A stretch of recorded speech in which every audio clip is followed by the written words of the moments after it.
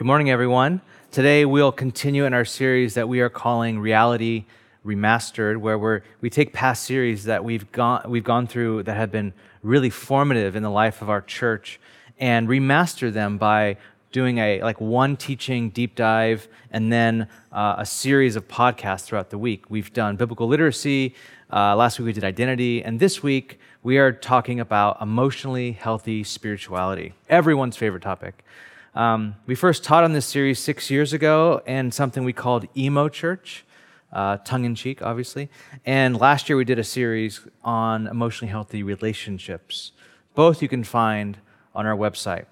The main premise of this series is this. Pete Scazzaro, in his book, Emotionally Healthy Spirituality, says, emotional health and spiritual maturity are inseparable. It is not possible for a Christian to be spiritually mature while remaining emotionally immature. Now, because we taught on this subject a year ago, I want to go about this morning a little bit differently. I want to break up this sermon in two short parts. Part one, what your emotions tell you about you, and part two, what Christ's emotions tell you about him, and actually how that and how he feels about you with regards to his emotions.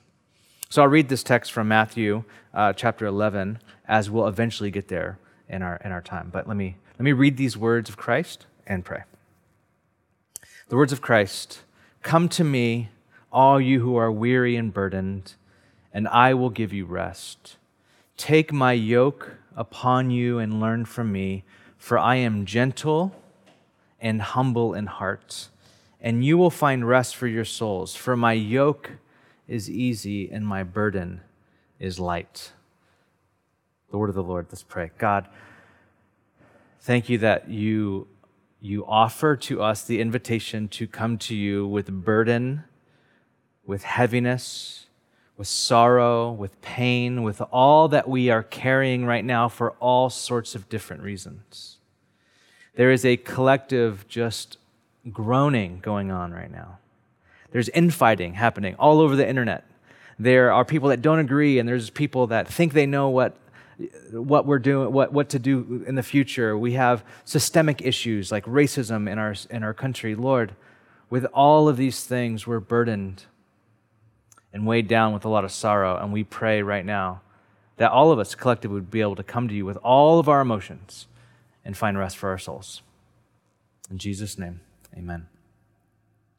What I've found in following Jesus and pastoring people in following Jesus is that one of the most neglected parts of the Christian life is the discipleship of our emotions, or the spiritual formation of our emotions. See, for most of us, we are afraid to feel deeply, that is. Like, we're afraid to feel deeply. Many of us know how to feel like anger and lust. Those are easy and very accessible surface emotions.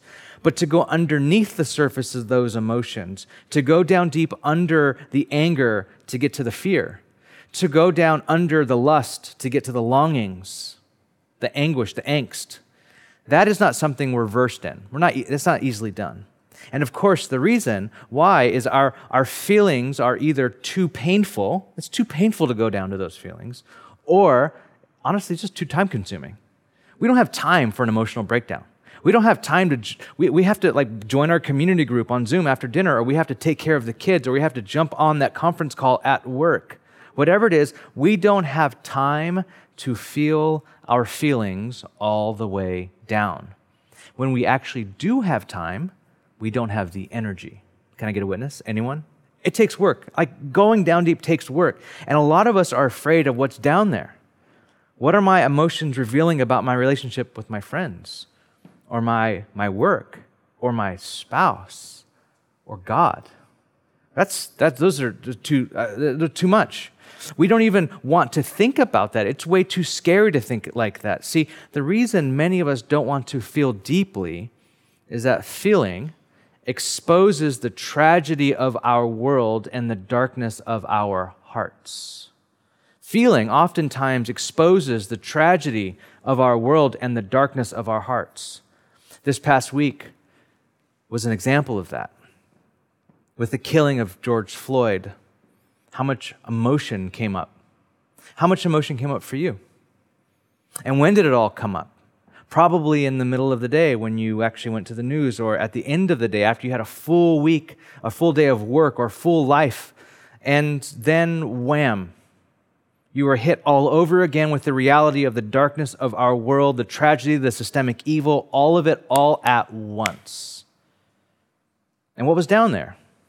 When you went down into your emotions this last week, what was down in your heart at that moment? I kept on hearing over and over again the refrain of, I'm tired, especially from people of color in our community. We're tired, they said.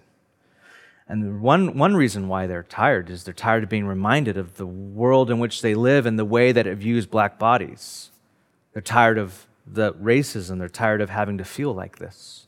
But I also heard this from dominant culture as well. They were tired too.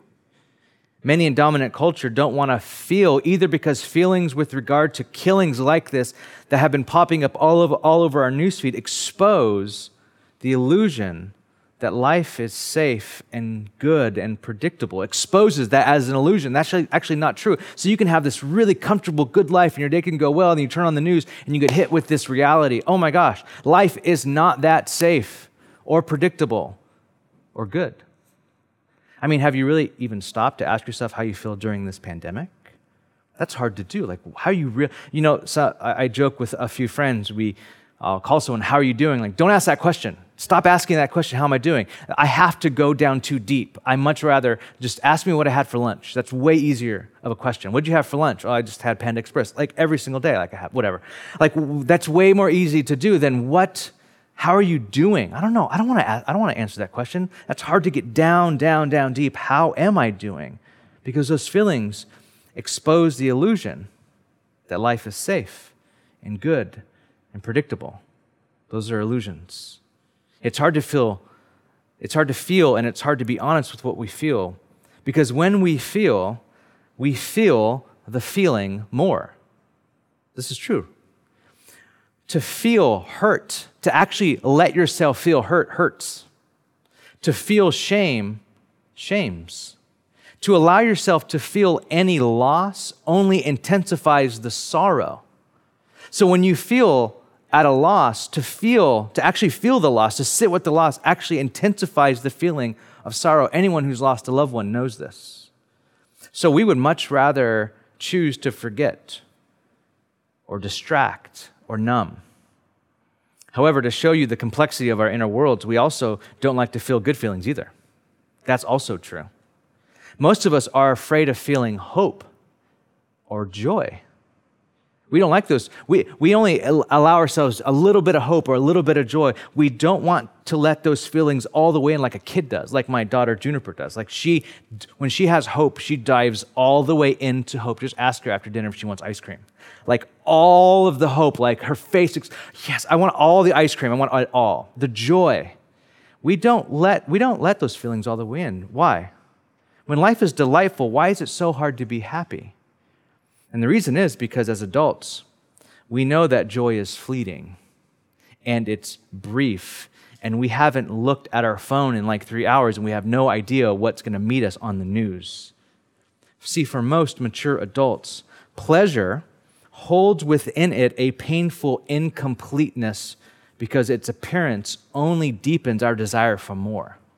So when we have that joy, we know this joy won't last. We know the meal will end. We know our love of the heat and the sun on Monday and Tuesday in San Francisco is going to be followed by Carl the Fog coming back with a vengeance. We know that's true, so we enjoy it, but we don't really enjoy it.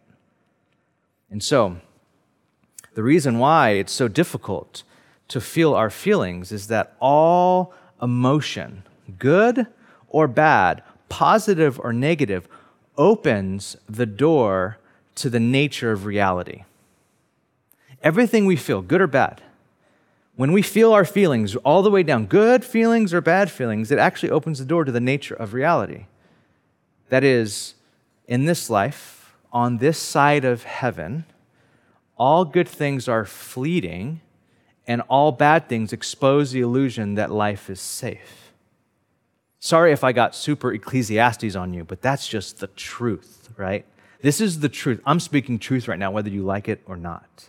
And so all of us prefer to avoid pain, but even more, most of us want to escape reality, which is why Netflix and Instagram are the digital narcotics of our day. Help me escape reality. I don't want to deal with life as it is. I don't want to deal with the feelings as I feel them. I would much rather numb out. Now, one of my favorite books on this subject is from Dan Allender and Tremper Longman called The Cry of the Soul. In that book, they write this: ignoring our emotions is turning our back on reality.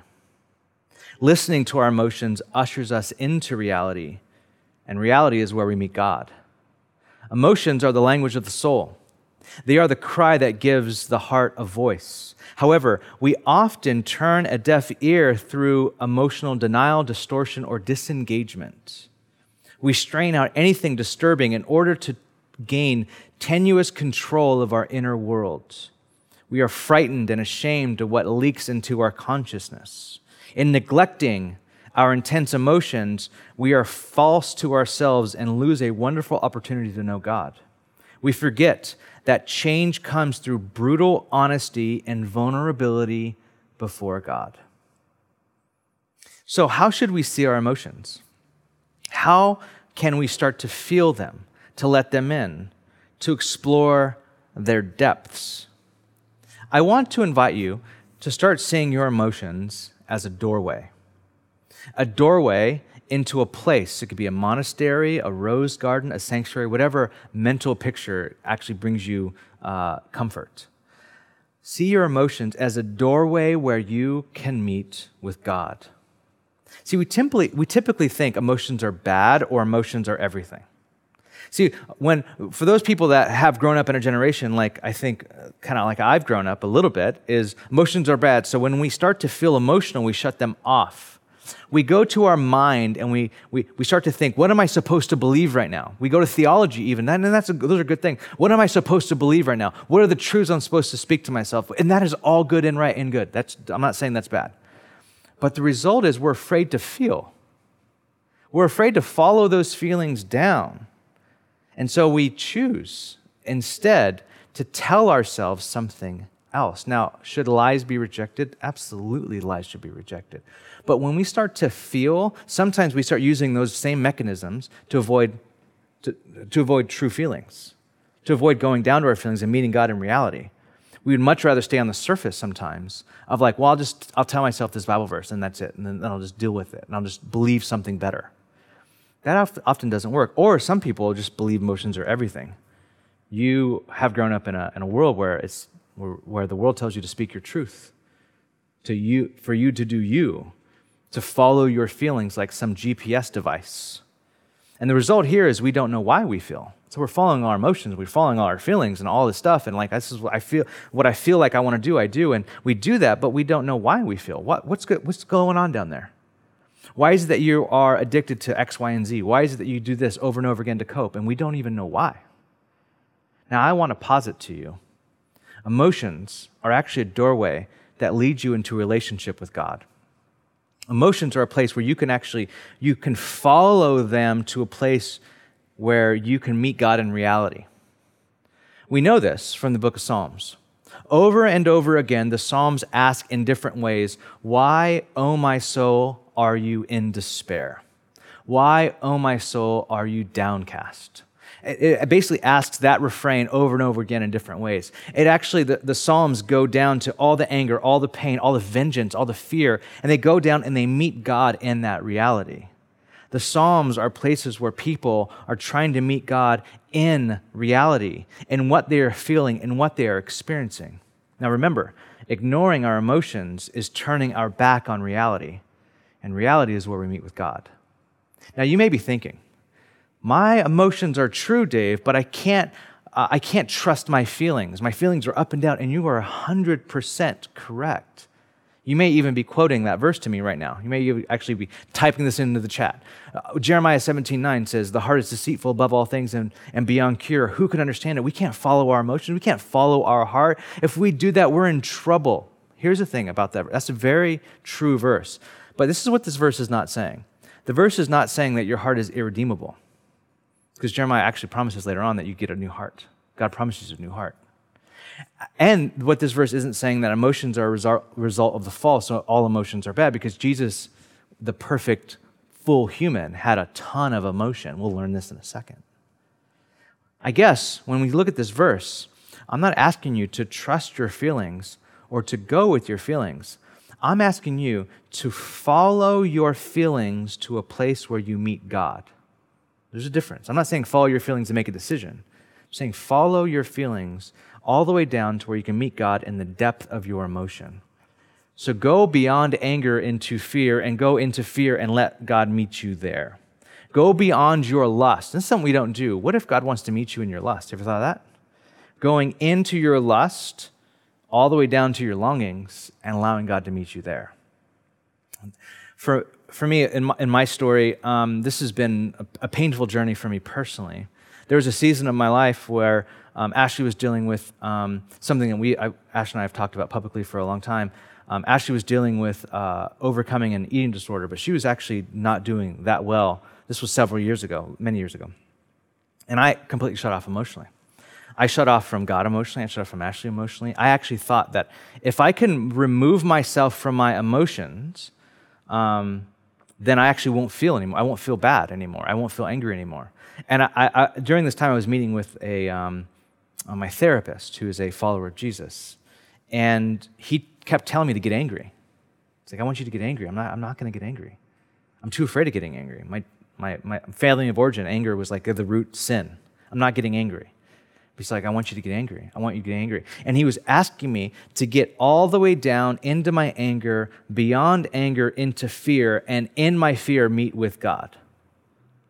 And eventually, it took a process, a long process to do this, but eventually I got all the way down to what I feared the most through my anger, and I met with God there. And then from that place, in my fears, meeting with God, he brought me up out of that place. And this didn't happen overnight. This was months and months and months, and actually years, to a place where I was able to face, in my anger, my deepest root, fear. And God met me there. And in that fear, it was like, if you don't get that, are you going to be okay? If you don't get what you ultimately want, are you still going to say, blessed be the name of the Lord? See, many of you, even right now, I know we have a lot of overthinkers and problem solvers at our church. Right now, you might be thinking that I might actually have shown you, how to start addressing your feelings. And so, when you see a problem, you get some information surrounding that problem, and you get to work solving that problem. You might be doing that right now. You maybe actually already have a list in your notes. Okay, action plan. Call a therapist that you haven't seen in a minute. Start a journal. Read that one book on emotions that you bought last year but you haven't read yet. Like, you're already thinking about what you're going to be doing right now. Like, okay, I'm going to tackle my emotions. Dave just gave me a thing. It took a year. I could do it in a week. Like, whatever. But struggling with emotions is not a matter of solving problems.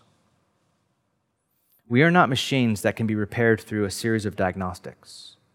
We are relational beings who can only be transformed by relationship. We need community. Yeah, that's a huge part of this. Relationships, yes. But let's be honest.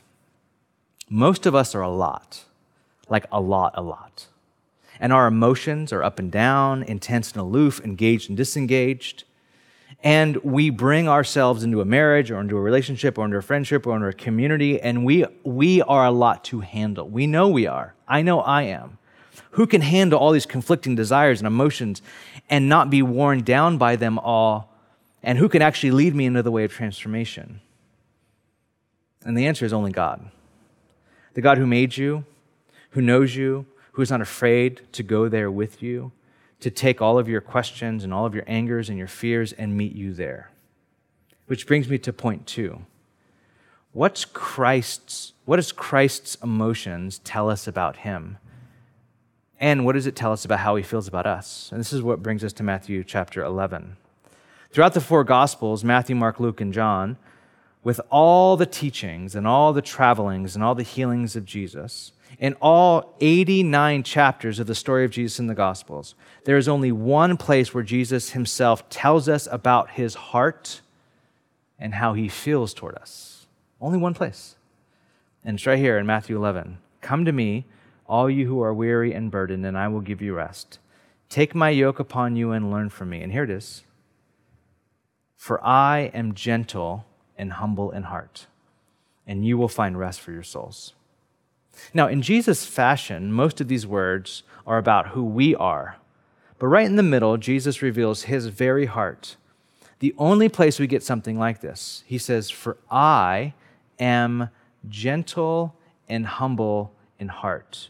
When Jesus chooses to let us in on who he is, how he feels toward us, when he reveals his heart, which in the biblical language is emotions, but way beyond emotions, actually the very core of a person, he says, I am gentle and humble. Now, this is good news. When Jesus pulls back the curtain to allow us in to see his very heart, we are not told he is stern and demanding in heart, or he's not even joyful and generous in heart. He's gentle and humble in heart. Now, what does that teach us about who Jesus is and how he feels toward us? The word gentle here means he's not harsh. Jesus is meek. He's not reactionary. He's gentle. He's not ever annoyed. He's the most understanding person who's ever lived. He lives forever with the scars that tell the story of his posture towards you all the time. The scars are right here in his hands, and it was when he was on a cross like this. This is his posture towards the world all the time, open. The word humble is similar to the word gentle, but means that Jesus is accessible, meaning we have access to him. He is the most accessible person who's ever lived. For all his glory and all his supremacy and all his splendor, he is humble, lowly, and approachable. There is nothing you have to do. There is no hoops you have to jump through to get to him. The only minimum to be gathered in his arms is simply that you open yourself up to him.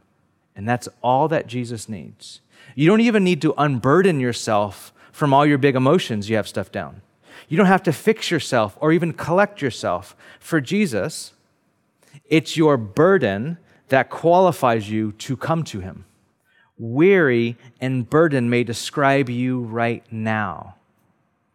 You may be weighed down by our global, the injustice of our world, the systemic evil of our world, even how there's invisible viruses that can completely destroy vulnerable people in our world.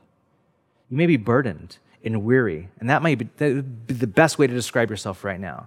But that's actually how you get in to see Jesus. That actually grants you access. That's how he wants you to come to him with your burden and your weariness. And that's proven throughout his ministry. He's always going to the weary and the burdened. Even when they didn't have the strength to get to him, Jesus goes after them, and he's after you. This is who Jesus is. Now, there's a doctrine in the area of Christology that's difficult for people to grasp. And it's the doctrine of the permanent humanity of Christ, which states that God, the Son of God, clothed himself with humanity and will never unclothe himself. He became a man, and he will always be a man. Now, that right there, you're like, wait, what? I thought he's ascended to heaven and he's sitting at the right hand of God. He is. Actually, the whole point of the ascension is that he went into heaven with the very body reflecting his full humanity that was raised out of the tomb. He went there. He's sitting at the right hand of God right now with nails in his hands. When God clothed himself with humanity, he never and never will unclothe himself. He is forever man. Always God, but forever man. And in heaven, he still bears the scars of the cross. And I want to end here because this one very vital implication of this truth of Christ's permanent humanity is that when we see the feelings and the passions and the affection of the incarnate Jesus toward burdened sinners and sufferers in the gospel, we are not seeing who Jesus was. We are actually seeing who Jesus is right now for us today. This is who Jesus is. Someone who is so open to take burdened, weary people with all of our emotions, with all of our stuff. And he is the same Jesus that has emotions toward us, that has feelings towards us, that desires to take our feelings, to take our emotions and take them all the way down and meet us there in the reality of our pain right now. That's who he is. And so as we move into a time of prayer and response and worship, I want to sit with that reality. This is who Jesus is. Come to me, all who are burdened and heavy laden, and I will give you rest. Let's pray. Lord, this is who you are, God. And we need you now.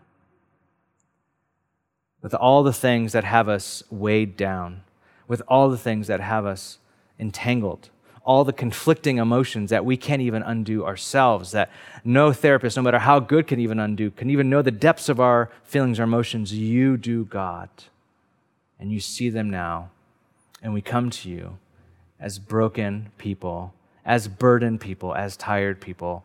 Give us rest and meet us in the reality of our emotions.